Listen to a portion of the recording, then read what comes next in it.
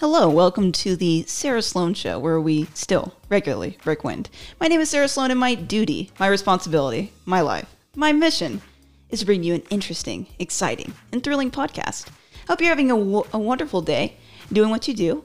That's so good it makes you want to slap your mama. Just kidding, don't do that. Thank you for giving me your time, and let's jump into what we have today. All right, guys, I hope you guys are well. It's been a while since I've done a podcast. I said I was going to be better about that. Call me a liar, because I did lie. So, sorry. I am so excited. We have two guests. My dad is here joining us. And so, Dante and Rebeca. Dad, could you do a bit of an introduction? Well, we met Dante and Rebeca way back. And I guess we arrived in 1994 at this small storefront church in Hialeah, Florida. And it was a wild ride during those years, and we sure didn't know what we were getting into. But anyways, we arrived at this small Assemblies of God church. Dante and Rebecca were there, and with their growing family, I would say at that point.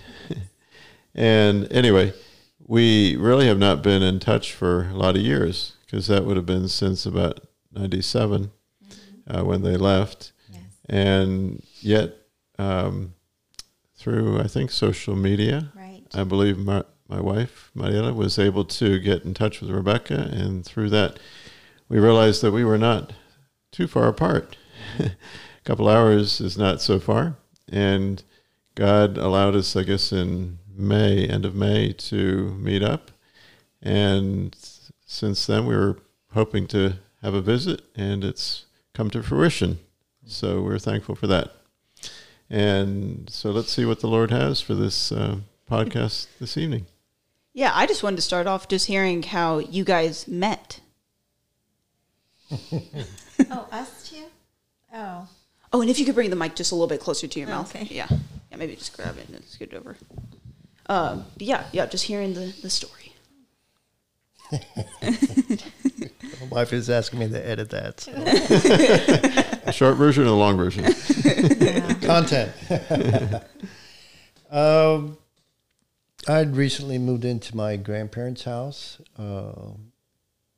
through a difficult situation that I had left growing up with my dad. And my grandparents took my brother and I in, and we were staying at their house. And Rebecca's friend Jane lived across the street, and Jane and her and the other girls would all meet together over there, and we just, my brother and I decided to go introduce ourselves. And no, before that, we were bored. We were sitting in the porch. I wasn't going to go there. But okay, you open the can. So it was me and my friend Jane, and it was summer. We were so bored. We didn't have anything to do. And I noticed this really skinny guy across the street. And I thought, hey, Jane, watch. And I whistled, and he looked, and of course I was hiding the whole time. And but she didn't know I could see her. I thought that was the funniest thing to do, just to get a reaction. And so... How old were you at that point? 14. That's what kids did for fun back then. Exactly, I was 14. 18. Okay. We were 4 years apart. Yeah. So wow, that's actually pretty gutsy. We had a 14-year-old whistling and an 18-year-old. Yeah. Yeah, I mean, it was just to get a reaction. He was skinny, bushy-haired, and yeah. It looked like Archie from the Archies. Yeah. Archie cartoons. Yeah. So that's I think that was what prompted him to finally one day cross the street and say, "Who is whistling?" And that's how we met. That's so cool. Yeah. Yeah. Yeah. Shortly after that, started going to church with her and her family, and I came from a Catholic background. And at that time, I was getting spiritually hungry. Is like, to me, there's got to be a lot more than just kneeling on the pew and standing up, kneeling, sitting down. seemed a little too routine-ish for me. And boy, what an experience it was when I went to my wife's church and with her family. They were Pentecostals. And that experience in worship, seeing Pentecostals for the first time, was a interesting experience. It wasn't intimidating to me. I mean, it was different. I was curious. I was open-minded about it. I'm like, there's got to be, what is it to all this? And kept going with them, with her family, and they would pick me up. We went to church with them and everything. And then as time went by, I was getting ready to graduate high school, and went over to her parents' house, asked them for her hand, and we got married. We got married in a Church of God church. I was 17, and you were about going to be 21. Yeah. And graduated high school and went straight into the military, into the Army after that, September of 82. And probably, December of 83 I came back. I think it was December of 83. I was already in Germany. And, it was October, wasn't it? It was when the Marines barracks got bombed in 83 in Lebanon. And I was already home on leave. Which I believe was October. Yeah, that's right, because that's when October of 83. I remember you mentioning it. October of 83. Because you were going to get married that month. And I was home on leave. Wow. And we got married. I went back to Germany in about a month later or two. Couple months. In December, she flew over and joined me in Germany and spent my military time together. We went to Fort Hood here in Texas. And completed my military service, and we went back home. We decided to go back to the church we got married in, and started to have our family about 4 years after I got out of the military. And met a friend of mine who wanted to get into church planting, and we joined the Assemblies of God church and went over to Springfield, Missouri, where they were having a church planting seminar, and came back and began to visit people, and we opened a storefront church in our neighborhood in Hialeah, Florida, and started the church there, started the congregation, and people were coming, and that's how we met Tom and Mariela, your parents. Yeah. That's awesome. So wait, how long were you living in Germany? He was there for what was it? Back then it was a year and a half? 18 months. 18 months. And I was only there for about eight of those months. Okay. How'd you guys like it? It was challenging in one respect because it was the first time we were both in another country together. It was the first time that we were both away from where we grew up, our friends, our family, and what was familiar to us. We were in another country. I was a combat medic, and I was stationed with a ground ambulance unit that supported medical coverage to all the units that went out and trained in the hills of Germany and combat artillery units and whatnot. And we had two teams, and we had like probably 24 ambulances and whatnot in my unit. So I spent like an average about 9 months out of the year sitting in an ambulance behind tanks that were on a range firing or something like that. So I did spend a lot of time away from her, but when we were together, we did get to travel a little bit. We had some friends that we had met, and we traveled a little bit, and that was really nice.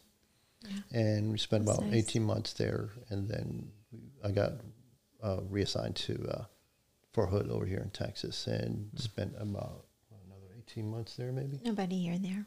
But Germany was great. It was beautiful. Yeah. It was. Very clean, and the countryside's very, it looks almost like a drawing, the way everything is so perfectly laid out. Wow. Yeah. Nice little European roads that curve around the mountainsides, the vineyards up on the lined up along the hills. Very clean country. You get to ride in a Mercedes-Benz taxi and take curves at 50 miles an hour and hold on the edge of your seat. You know, that was a harrowing experience, but it was fun. And what are the people like? Oh, yeah, they're great people. Yeah. Very open, friendly. The older people were more receptive, and the very young people, the older people, because they remember when in World War II, when the NATO forces were there to liberate them from Hitler and whatnot. The younger kids were not so receptive. They were anti-American troops there because I guess it was the height of the Cold War, and they didn't want us in their country. With and they were against all the nuclear weapons being there, whatnot. So some of them were, they were American friendly, but others, kind of jealous that we were there. So it was a mix, but overall, it was a nice experience going through these little German towns. These little kids would run up to you when we stopped, and it was nice to see their face light up when you gave them your hat, or you took off one of your little rank insignias that you had and gave it to them. It's like it really made their day, So that was a nice experience. The food was really good too. Yeah, I think the food was really good.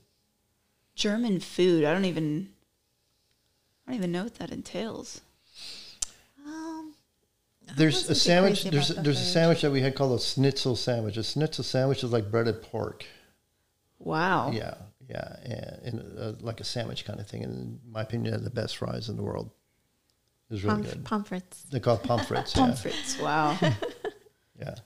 Would you ever want to go back? Oh yes, we definitely. It's in our bucket list to ride the train throughout Europe.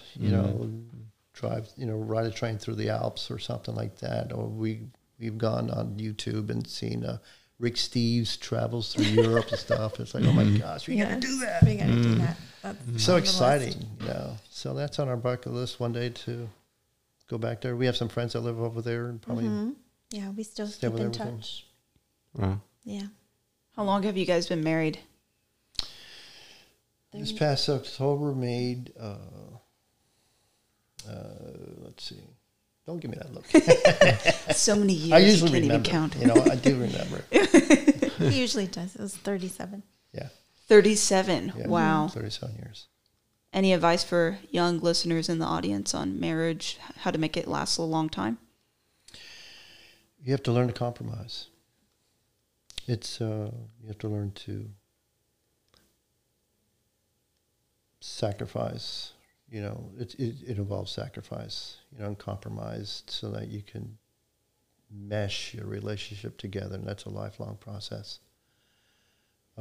Try to curb your ambitions, or at least try to join them together and validate your spouse's ideas and their thoughts. Validate, communicate, listen, and let love be your energizer, your force, the factor that motivates you, propels you to work through issues and things. Get premarital counseling. I highly recommend that. Yeah. Even if you're pretty sure how you feel about each other, give yourself that time to date and to get to know each other and do the premarital counseling, so that you have an understanding what marriage is about, what's really about, what it entails. It's a lifelong commitment. We, like Rebecca said, we were young kids. We had no idea what it meant to be, married, or the commitments that entailed being married and everything. So it was pretty rocky for us when we first got together, in Germany. We were really on our own. But I think Germany was our saving grace because there was nowhere to run to except we just had each other. And at times it was pretty tumultuous because we were dealing with, everybody brings some baggage into your relationship, and we had ours, and we brought ours together to Germany, and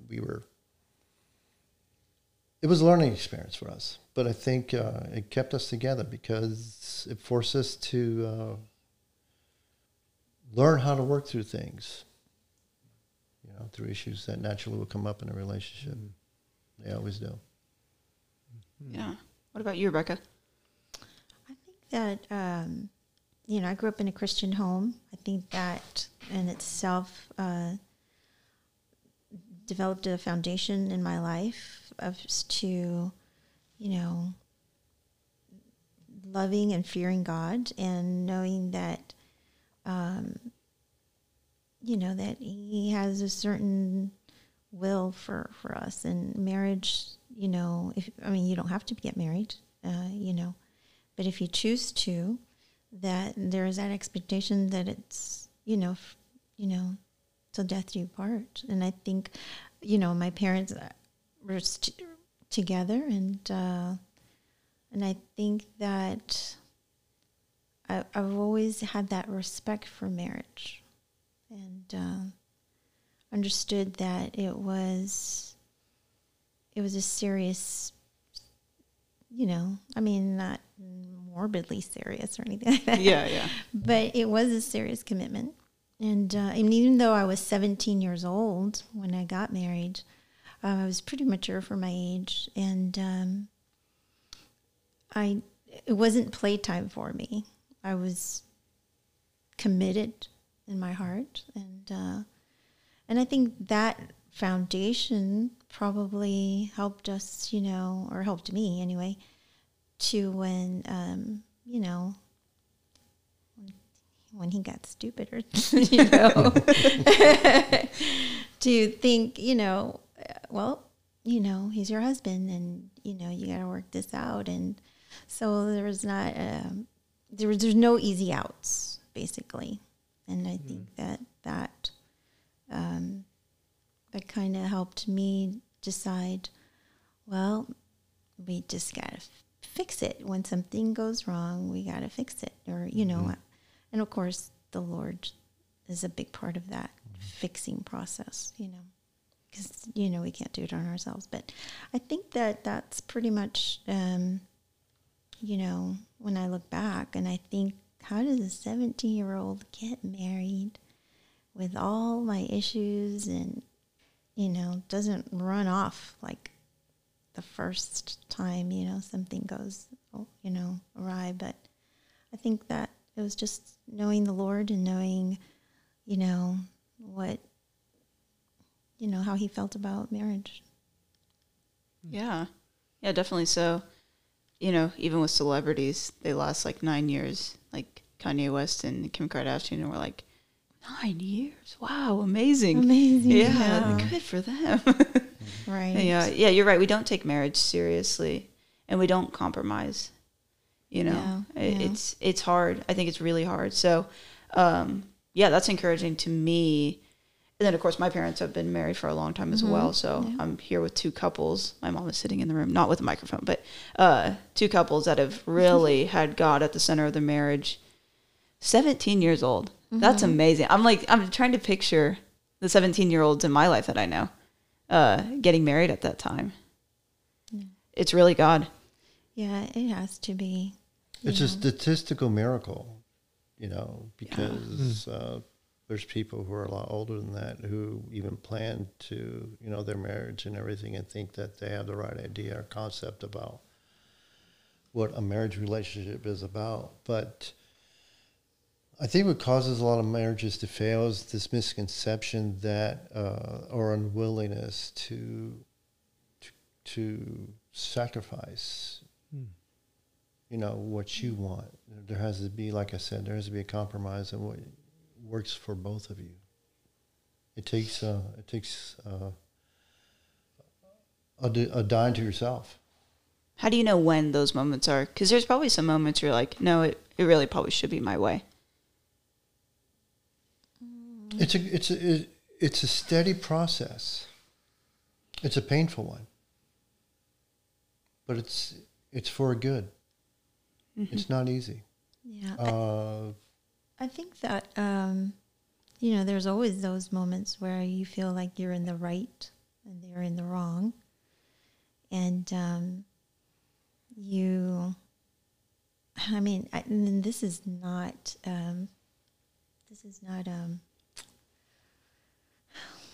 cool to say, I guess, nowadays, but there are roles in marriage. You know, there's the husband who's the head of the house, and then there's the wife, you know. And I think for me, I hated that, but I knew that that's just the way it was. And so I had to die to myself in that. But I always remember the Lord telling me, if you trust me and you do things my way, then I can bless you. Mm. I can bless you. Yeah. But if you try to do it your way, you may get your way, but it's not going to be a blessing. Mm-hmm. You know? And so there was a lot of times where I was angry at even the fact that, you know, God, are you serious? You're wanting me to submit to this? You know, that he's not even right. I'm in the right. And, you know, and God showed me a couple of times where I would just, now I didn't do it perfectly all the time, you know, but the times when I did, I know that regardless how you feel, not disqualified, but you feel like maybe you don't matter as much because you're the wife, or your opinion doesn't count as much because you're the wife. But God does take you serious, and God does care about what you care about. And if you learn to trust him and you learn to obey him, you know, then he'll show you, you know, baby steps at a time, that when you do what he says and the way that he says it, you know, it may not turn out exactly what you want it to, but then you realize that, you know, maybe what you wanted wasn't really what you really wanted, you know, but you just surrender that to the Lord, and he helps you to grow and to accept the fact that, you know, it's not going to be your way a lot of the times. Mm-hmm. And that goes for either of us. I mean, I'm not saying that he had his way all the time either. It's a compromise where, you know, we both had to find a middle ground. I think a lot of our clashes, if you will, when we did have conflict, started in a breakdown of communication, being reactionary to something your spouse said, being off guard. So what do we do when something is said to us that sparks us to be defensive? We rise up, you initiate a knee-jerk reaction, you say something or do something that hopefully later on you realize, boy, that was a stupid thing to say or do. I remember at one time in the heat of in the height of struggle, I guess, if you will. I mean, when I got married, I had no idea what a role model as a good husband or father was about, because that's not what I experienced growing up in my family. I came from a very dysfunctional background, so I had no idea what it looked like to be a good husband or a good father. I had a lot of this flawed, damaged template of what I learned in my background. And so I brought a lot of preconceived ideas of what my identity as a husband might be. And in heated moments of conflict, you act on those templates that you were given. And I think what has allowed us to survive as a couple all these years is our our individual love for God. There are a lot of things I said and done that, were mistakes and everything, but God's mercy was always there to help us through the heartaches, the anger, the rough times. Even when we just didn't know what to do, we both held on to God.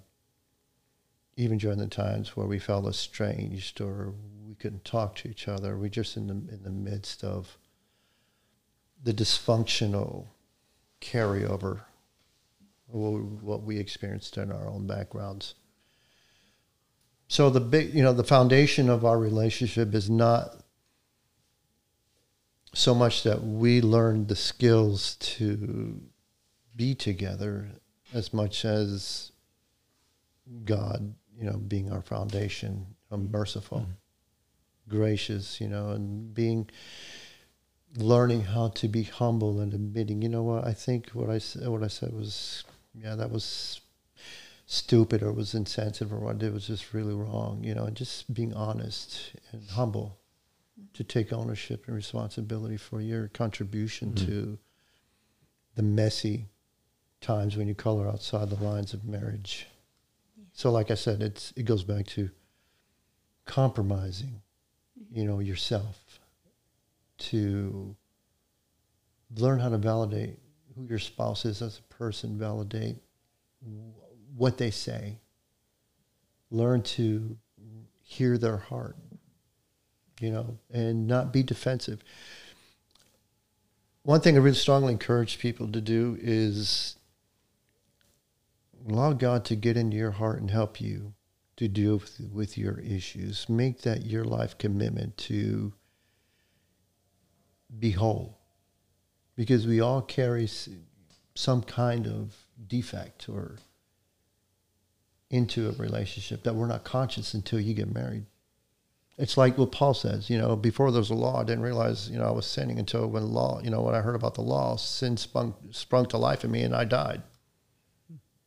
So the flaw, you're not conscious of what flaws you have inside of you until it comes to being committed in a relationship. And then in that commitment, this stuff begins to manifest, because you're living long enough with this person where you start seeing each other's imperfections and characteristics. That's why I initially said, don't ever be in a hurry or rush to get married. Don't do that. Marriage is something that takes time to consider. It takes time for you to spend in someone that you're dating, that you're entertaining the notion or possibility of getting married. Spend time with them and get premarital counseling so that you have an understanding of how all these dynamics work and how they come into play when you come together, so that you'll have the tools to at least manage through those issues that will come up during the duration of your life and your relationship. And because a lot of people when they get together in marriage, they're ignorant about how to deal with communicating properly, how to speak through a situation, how to relax and take a time out when you're both, your emotions are getting up to a level where you're just not hearing each other anymore. There's just this loud static of emotion, so you just cannot hear each other, what the other's trying to communicate. So it becomes a contest of the other trying to speak louder than the other, and that's where our arguments come out, and that's where we get drawn into conflict, and that's where the damage occurs.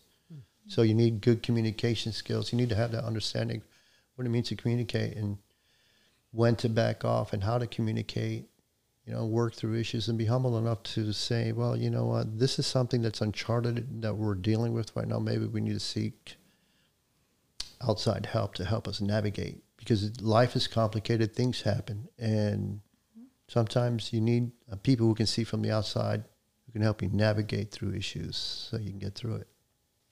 For sure. Yeah, I like what you were saying about, your past experiences, the way that you lived as a family. Like, that's so true as far as relationships go. Even just things like how you vacation or do you go out and eat? Well, my family never did, so we don't do that. Just simple things along those lines that you have to kind of mesh and become one. Obviously, I'm not married, and, Yeah, I want to be like what you're saying. I strive to be like that, where I don't want to rush into it without knowing what I'm doing, because, as you were saying, Rebecca, it's a big deal. Yeah, it's a big deal. Yeah. What we were talking earlier about Jeff Bezos, divorce matters. Right, it does. I do want to say that I credit my mother's example for, my mindset when it comes to marriage, because she was a godly woman, and she, not perfectly, because, now as an adult, I can look back and say, maybe my mom shouldn't have done that, but she does exemplify a godly and a humble wife. And I never, ever heard my parents arguing. Never, ever. And, growing up, and especially in my teenage years, you have so much going on, and you're trying to develop your independence, and you're trying to,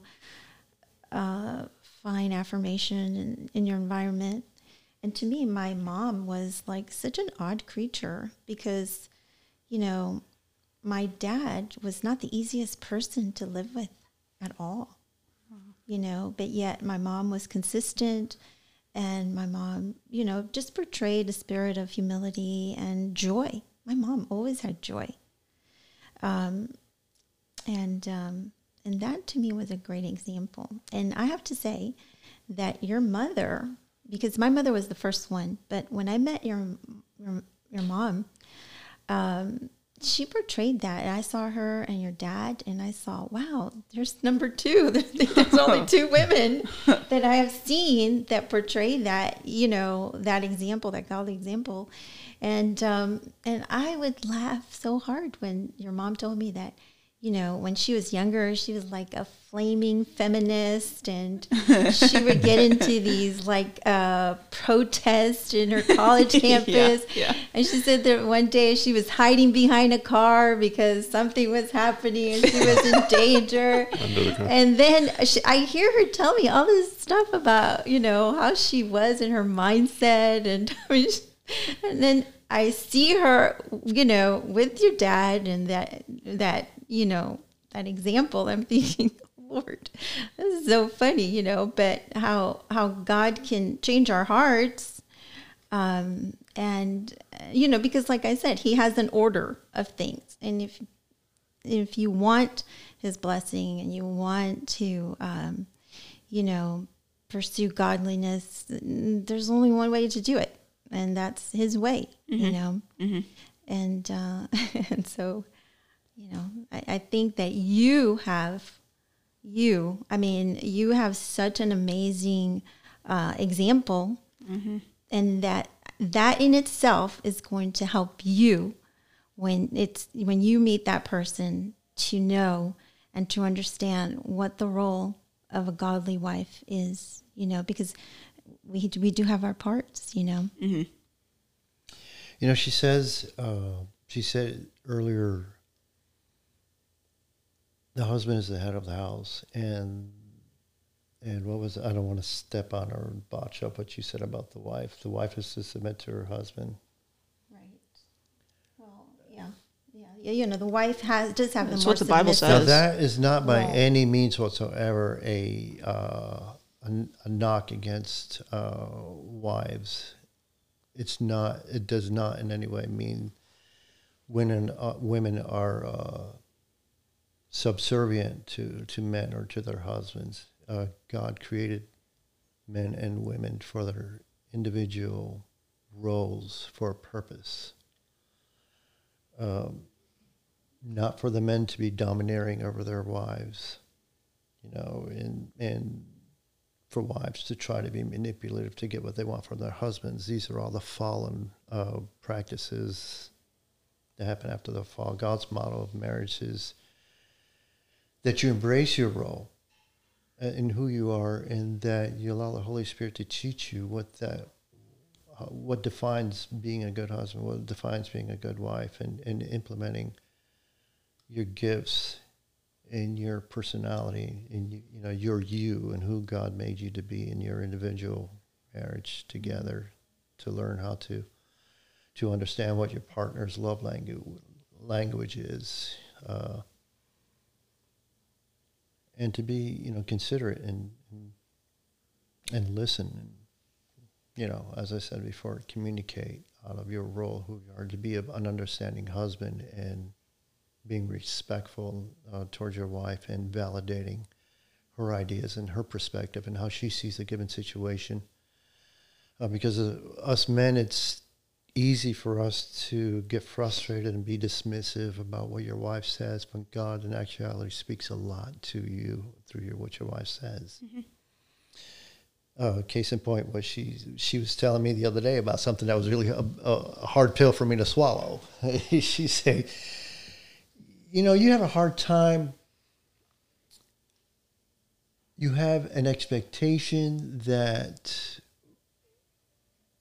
you want people to meet a certain need that you have, and you get all kind of bent out of shape and you don't get that. And it was hard for me to hear that, because she was touching on something that was very personal and close and real to me, because my relationship with my dad growing up was very harsh, very abusive, and so he was not the ideal role as a father, and had a lot of significant father wounds. And so I went around trying to fill that void.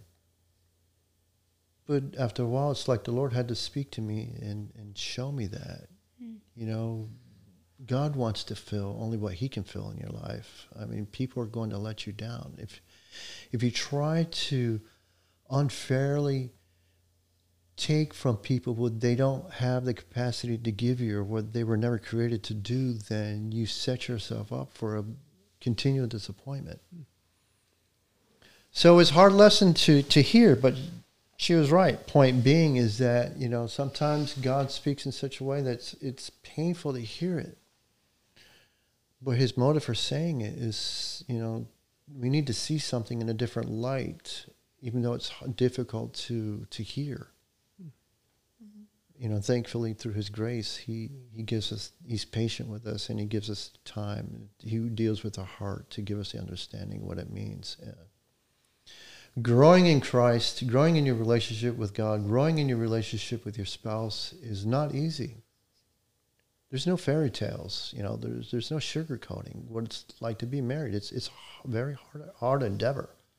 Mm-hmm. But that's what it takes to be molded and to grow into what God wants you to be. A sword, when it's created, is raw metal material full of impurities. And what's the word? The one who makes the one who works with metals. Is it a blacksmith? Blacksmith. I'm sorry, blacksmith. The blacksmith has to subject that metal to continuous exposure to heat. And it's a traumatic process. He's got to let that heat burn into that metal to where it's glowing red hot. He takes it out and he pounds it and molds it into shape, subjects it into water to cool it down, but then resubjects it into the heat.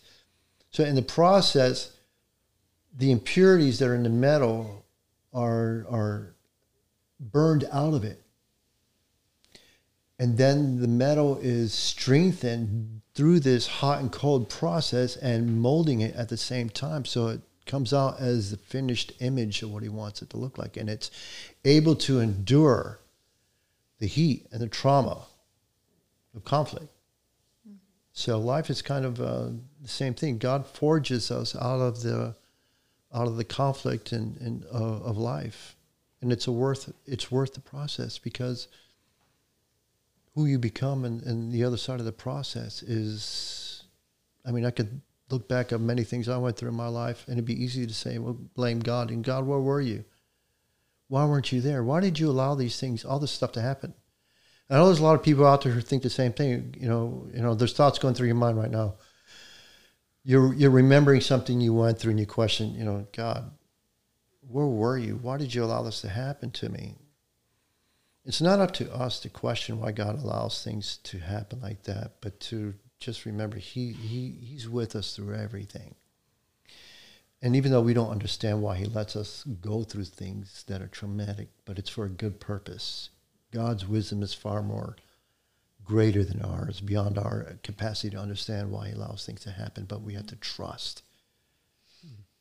We have to trust Him even though we don't understand a lot of things that we've gone through. And that's what I've had to do, is trust. And God doesn't always bring all the answers, but I'm encouraged when I see what He's done in my life through what I've gone through and bringing me out through the other side. He's used me in the ministry called Mending the Soul, where we help people in a support group recover from past traumas. And it was a great experience seeing how God ministered to people and helping them recover from their childhood experiences. The biggest thing in my life that I never realized was really affecting me so much was toxic shame. That's a big thing. That affects a lot of people. You carry that in your relationship with your spouse, and it comes up when you hear trigger words that you interpret, and it brings up that shame. And what happens when we feel shame? We get angry, we get defensive, we get reactionary. So if you don't recognize what toxic shame is in your life and how it's been there and how it's molded your thought process, it becomes a platform, a stronghold that you use to view how yourself and life and people around you, and it forms a process, a dysfunctional process of how you cope and how you defend yourself based on misconceptions that you have. Wow. Yeah. It's a stronghold, you're saying? Toxic shame is, to me, we spent 2 weeks alone on the topic of toxic shame, because toxic shame is insidious. Toxic shame speaks to you in the first voice, and it says, I'm broken. When you look yourself in the mirror, you hear this thought, I'm irreparably broken. I'm dirty. I'm unredeemable. I'm a failure. This is what toxic shame speaks to you in your soul, in your mind. And if you don't recognize it, you adopt that and you think that's what you're thinking about yourself. Toxic shame is a hidden platform that Satan will use to skew your identity, blind you of the truth of who you really are in Christ. So until you come to where you're able to identify shame in your life and deal with it, I mean, it affects every aspect of your life. And when the Holy Spirit showed me that toxic shame and I was able to recognize it, I was healed from it. I was set free. When you're healed from toxic shame, you become whole in your spirit, in your soul. There's no more platforms for Satan to use against you to draw you into conflict with your spouse. Why are we engaged in conflict towards one another? Not only with your spouse, but with anybody. What draws you into conflict? It's because sometimes there's unresolved issues in your soul, in your heart, that Satan uses as a platform to lie to you and cause you to misinterpret maybe what's being said to you, and then you believe those lies and you feel, I got to go up and I got to defend this. Satan uses what I call the ring of self-reliance. What is that? The ring of self-reliance is when Satan lies to you and deceives you and pulls you into a situation where you take matters into your own hands. And that's where he wants you to be, so that he can have legal access to control and get you and wreak his destruction in that any given situation. So when we believe, we don't have a proper understanding of what our identity is, and so there's a certain issue that's coming up, and when we believe, I've got to rise up and deal with this thing. That's exactly where the devil wants you to be, is in that place, so he can, he's got a foothold to cause damage. So in this case, in particular with toxic shame, when you get that out, you can't be drawn in to conflict. When you deal with father wounds or even mother wounds, when you deal with the platforms of unresolved issues in your life, and those are removed, you can't be drawn into conflict. Now, people are going to display their mess. They're going to do their thing because they have unresolved issues, but you can't be pulled into it because you have spiritual clarity about what you're seeing and you're not being affected by it. Yeah, that's so true. There's been instances where someone says something to me that I could look back and have been very offended by, but I'm not. But then there's been the opposite occurrence where, I shouldn't have been offended, and then I was. Mm. And I see it's like both extremes a lot for me. Mm-hmm. So yeah, it might be a little bit of that, the toxic shame. Mm-hmm. Wow. Yeah, and of course that always ties into marriage because marriage is just another aspect of relationships. And so it's just a really concentrated, full 24/7. Yeah, never turn it off relationship. Right. So it's a little bit different in that sense. Yeah. Mm-hmm. And yeah, but this is one aspect that I don't think people talk about a lot. Friendships. And sometimes you need to even break up with your friends. Mm-hmm. And it can tend to be even harder than breaking up with a boyfriend or girlfriend. Mm. Yes. Oh, yeah. Absolutely. But these friends that you have in your life, people always say the 5 people closest to you are who you become. Yeah.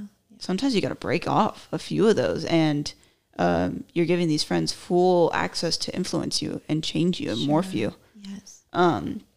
So that's kind of what I thought of. It doesn't 100% tie in, but yeah. Right. Yeah, these friendships. Yeah, some of them are toxic. They're toxic soul ties. Yeah. That you're tied to. And you have to recognize, when you get married, your priority should be your spouse. And that's not a bad thing. It's just your friends, you had a relationship with your friends at the time when you were single, but then your life changes and your priorities need to change when you're esteeming your spouse. And sometimes people, like you say, people have a hard time disconnecting from those friendships because it's a soul tie that needs to be broken. Yeah. So unfortunately, it causes havoc in some marital relationships because one spouse or the other doesn't understand why they can't hang out with their friends anymore. Mm-hmm. They get defensive. Oh, we need to, I just want to go and blow off steam with the guys at the bar, or the wives want to go out, with her girlfriends at the bar or something like that. And if you don't understand what's going on, then those issues are going to cause a wedge in your relationship, and if they're not dealt with, then it'll cause detrimental problems. Yeah. Yeah, for sure. Yeah, so people usually don't even really analyze that, and even the way that you become friends with people, they don't give it a second thought. They don't pray about it.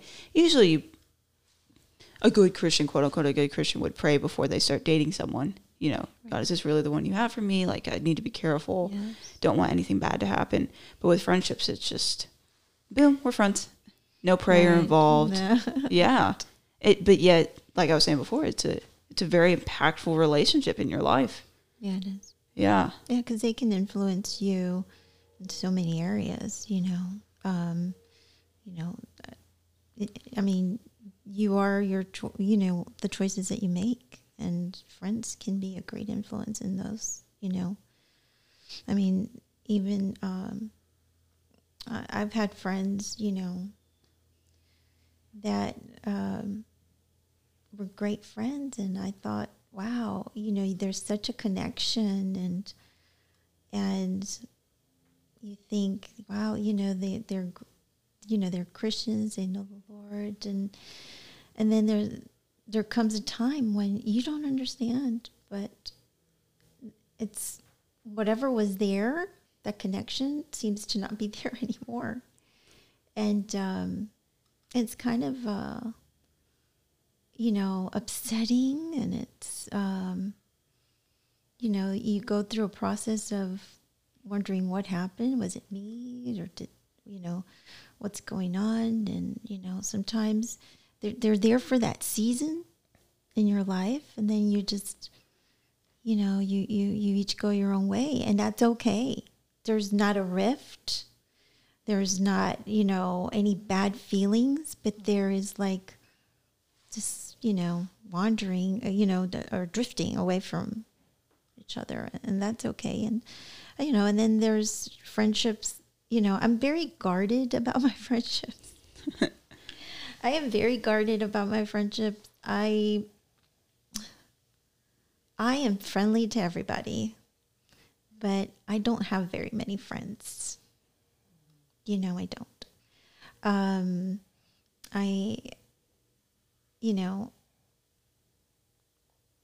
I can be at work and be friendly and be, cordial and be, mindful of what the people are going through and telling me, and I'll pray for them, but, like when I go to work, and even when I used to work in a secular environment, I would tell people, and not in a bad way, but, just when I felt the need to do it, I would tell them, hey guys, I don't come to work to make friends. I come to work. I'm here for a paycheck, people. I would tell them, I'm here for a paycheck. And not that I was callous or anything, because I was friendly, and if you needed anything, I would be there. But I wasn't the type to hang in the water cooler and just chit chat with, people. I'm here to do my job. Like I would be working, people would be talking and chatting. I'd be working, and I never felt left out, because I didn't want to be at the water cooler talking to people. I didn't need to know what was going on, and even at church, I'm very guarded to, in that sense. And I'm sensitive to people's needs, and I try to help, but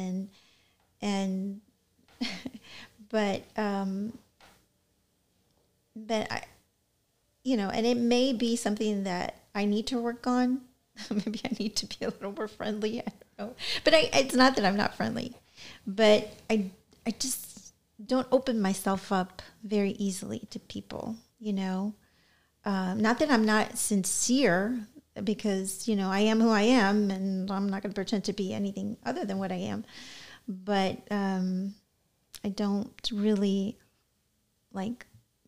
open up myself to, I feel like I live a really good, full life. I have friends, and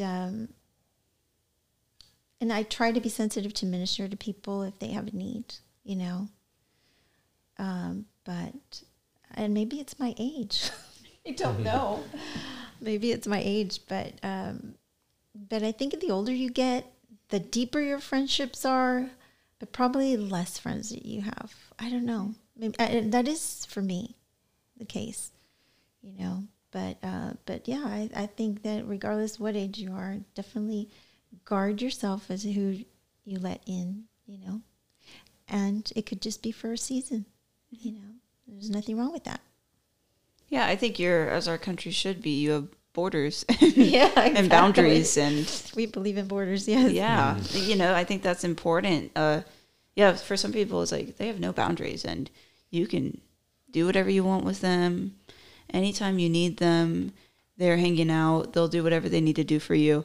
And then it happens. Yeah. And they get sick of you. Yeah. And then they just throw you off. Right.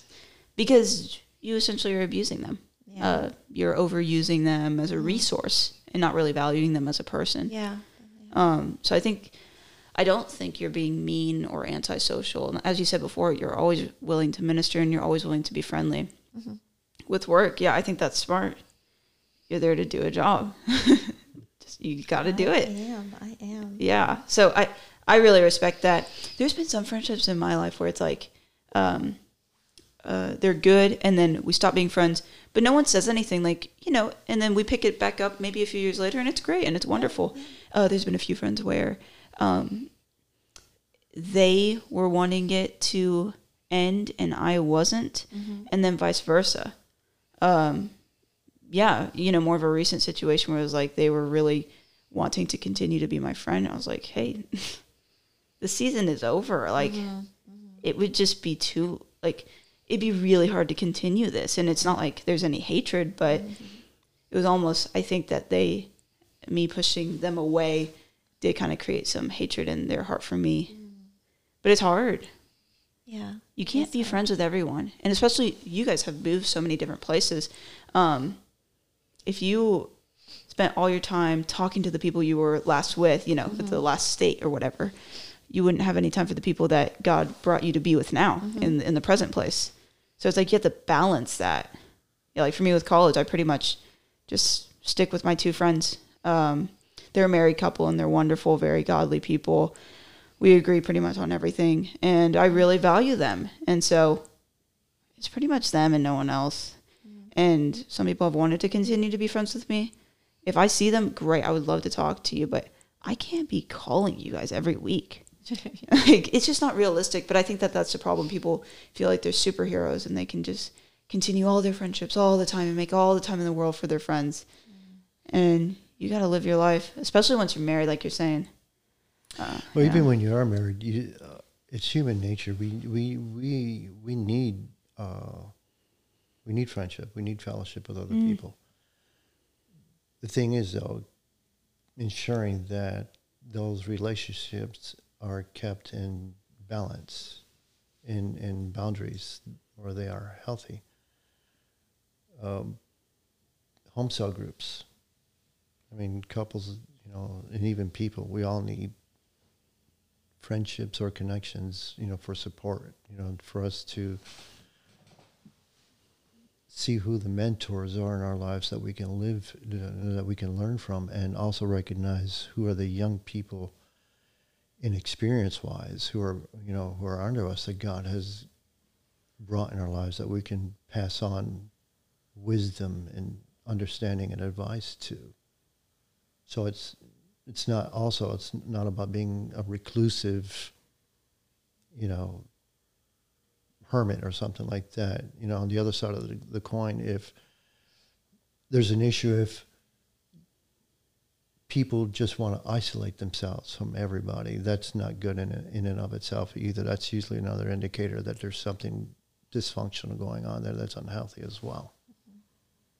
So we do need to, in a healthy level, be healthy to be able to know what your boundaries are, to say, I don't need these relationships to validate who I am. I'm healthy and I'm content in who I am. I'm at peace with who I am. I don't need to be clingy or needy to people to try to find their approval so I feel good about myself. Because if you're struggling with that, then that's not healthy. That you set yourself up to be victimized by people who inherently take advantage of that and abuse you over it and just go to you, make you do all kind of things that you, eventually, like you say, you're going to get sick and tired of it. Yeah, there really is that balancing act. That's so true. Yeah, I guess just praying to God to help us do it right. It's hard to know how to follow it exactly right. I was going to ask you guys, this is just because I'm curious, is with friendships, if you, Dante, were friends with a man, or you, Rebecca, were friends with a woman, if it was one of you didn't like that friend, what would you do in that situation? It's kind of a broad question. I guess it depends what the issue is. I think we are both, we've been long enough together and serving the Lord long enough where we recognize people who might have a toxic component about them that we need to stay away from. If your spouse just does vocalize something, then maybe you should pay attention to what's being said. Why, and kind of be objective to, what they're pointing out, and actually try to see is this something that's really affecting our relationship because that's a toxic person, or is your spouse manifesting some kind of insecurity or something? Just kind of be a judge of where that source is coming from, but listen to what your spouse is saying, and make that call.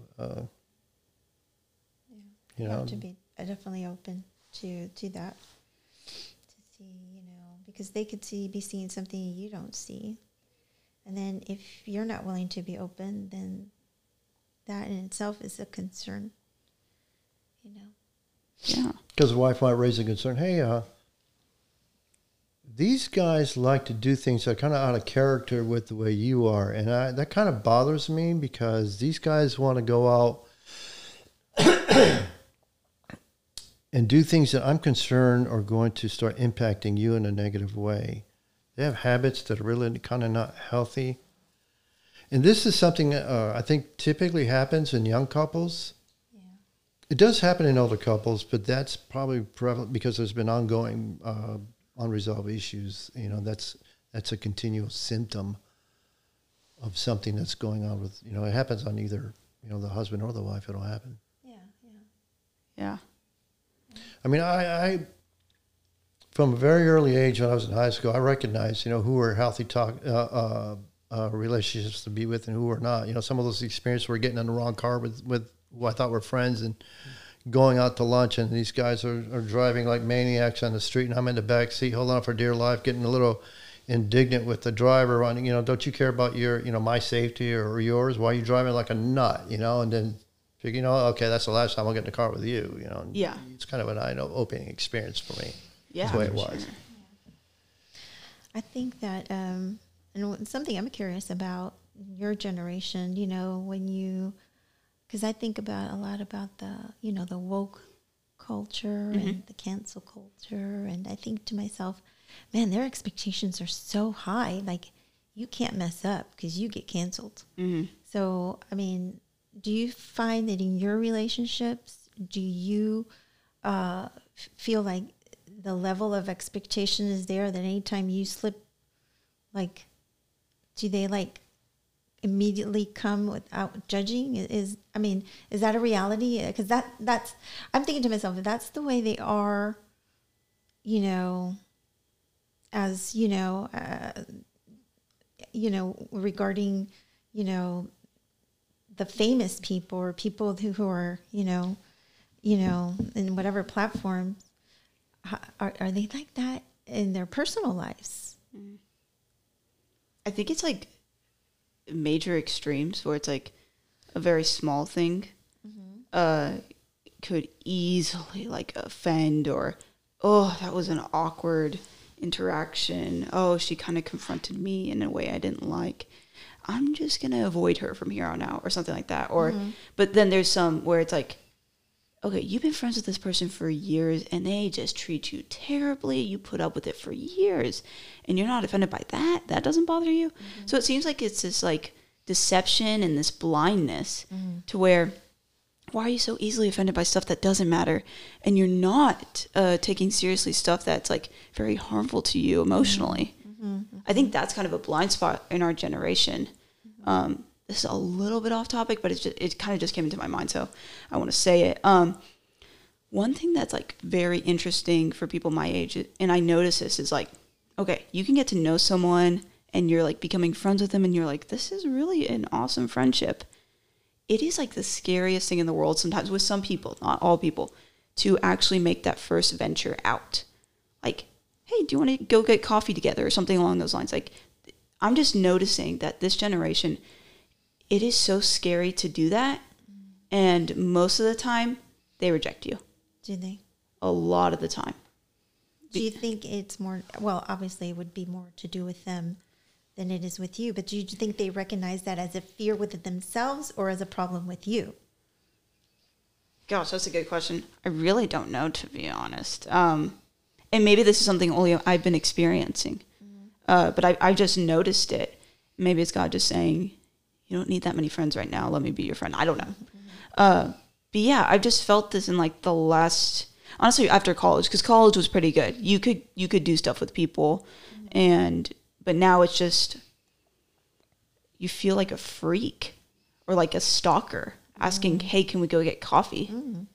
Isn't that the weirdest thing? It is. Like, hey, I enjoy talking with you. We always have fun at work. Right. Can we become friends? You know, it's like, I don't think I could do that. You know, very odd. People have different concepts of what it means to be a friend. I mean, guess some people so. have a lot of defense mechanisms up that prevent them from enjoying an open, simple experience Yeah. like that. Now, there's a lot of hang-ups, unfortunately, that probably will come up when they get invited to go somewhere and they feel threatened. Maybe they feel like, you know, I'm going to expose some kind of flaw I have and I'll be judged, or, you know, something like that. And so people just probably just hide in their safe zone and be miserable and, you know, and safe.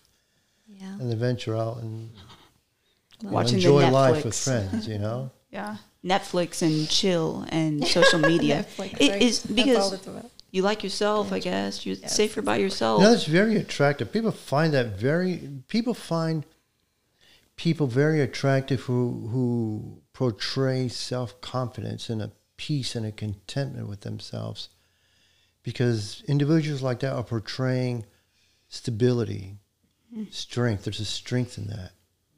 And people gravitate to people like that because that's something that's appealing to them, that they want in their life. And the way to be like that is to allow, you know, God to help you with your insecurity, what your insecurities are, be able to face them, you know, face them what they are, and replace the lies you believe with the truth about what God says about you. Yeah. Embrace the truth. Allow yourself to be vulnerable. It takes courage, but it's worth it.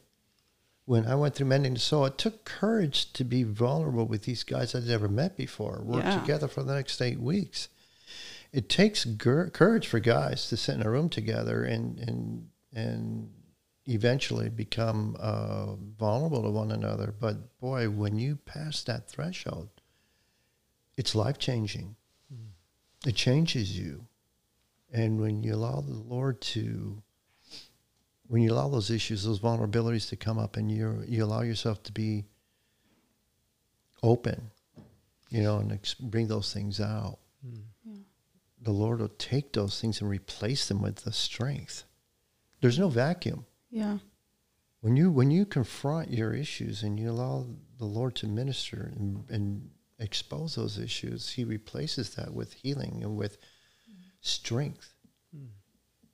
It changes your perspective. You know, the truth is revealed who you really are. Whereas when we believe these issues, you know, that when we believe these issues define our identity, then you operate according to, we live and act according to our belief system. I mean, these young people out there, if you want to really discover your identity in Christ, Neil Anderson is a prolific author about understanding who you are in Christ. He really focuses on illuminating the light of the truth of what the Word says about our true identity in Christ. How we are significant. We are valuable. We are precious to God, and it changes your perspective and it changes your behavior. Yeah. Yeah. Yeah, I think, you know, There's freedom in it. yeah, there is so much freedom in it. And it's like, I think it's really probably a plot of the enemy to don't be vulnerable. Don't do this. And it's, for me personally, it's gone so far to don't ask them to hang out, because then they'll think you're a freak for doing so. And it's these lies that the enemy continues to do. And it's pretty effective. It's pretty Sure. effective. Yeah. But it's just stopping relationships. And that's the number one thing, because if you don't have relationships, you become You're a isolated. freak. Yeah. You're the isolated sheep. isolated. You're the one who's vulnerable to attacks. Right, Yeah. right. That's exactly what Satan wants. Yeah. Satan's worst enemy is a Christian who knows who they are in Christ. That's his greatest threat. Wow. And he works overtime to prevent us from knowing that. Because his greatest threat that keeps him up at night is a Christian who knows who they are in Christ. Yeah, we heard it was Gateway, actually. It was one of the pastors that taught about isolation. Yeah. Yeah. I still remember, that message, not every detail of it. Yeah. It was so good. Yeah, and you don't think about that, but I don't know if he mentioned in it, but school shooters, they're usually white males that are just alone all the time. They're playing video games, but the video games aren't really it. They could be alone doing anything. Sure. But then you become weird if you're isolated, because when you speak, people are like, "What'd you say?" But whenever you're alone, you can say whatever you want. So sometimes it's good to have people around you that are like, "Why are you talking like that? Right. There's something wrong." Yeah. It's a good thing. It's sharpening. You're putting yourself out there, but it's good. It's good. Yeah. Exactly. I appreciate the both of you. Thank you. Yeah, I told you it wasn't going to be that long. My mom is resting her head on the table. She's exhausted. I'm sorry. Yeah, I always say, it doesn't have to be that long whenever I'm trying to convince people to do a podcast with me, and it usually ends up being a lot longer than it should. So, but yeah, I'm just going to end it with just 2 recommendations for 2 things that you can listen to. First one is a song from A Chorus Line called One. It's a really good song. Just look it up on YouTube. I really liked it. It's a jam. The next thing is Megan Kelly podcast. I've already told you how much I love that podcast. I don't agree with everything on it, but I do really respect it and love it. Tim Dillon episode. He's a comedian, and it's like over 2 hours, but it's worth every second. It's just really entertaining to listen to. So give those 2 things a listen. Thank you, Dante. Thank you, Rebecca, for joining me. And I'm going to end this thing. I really hope you enjoyed the podcast.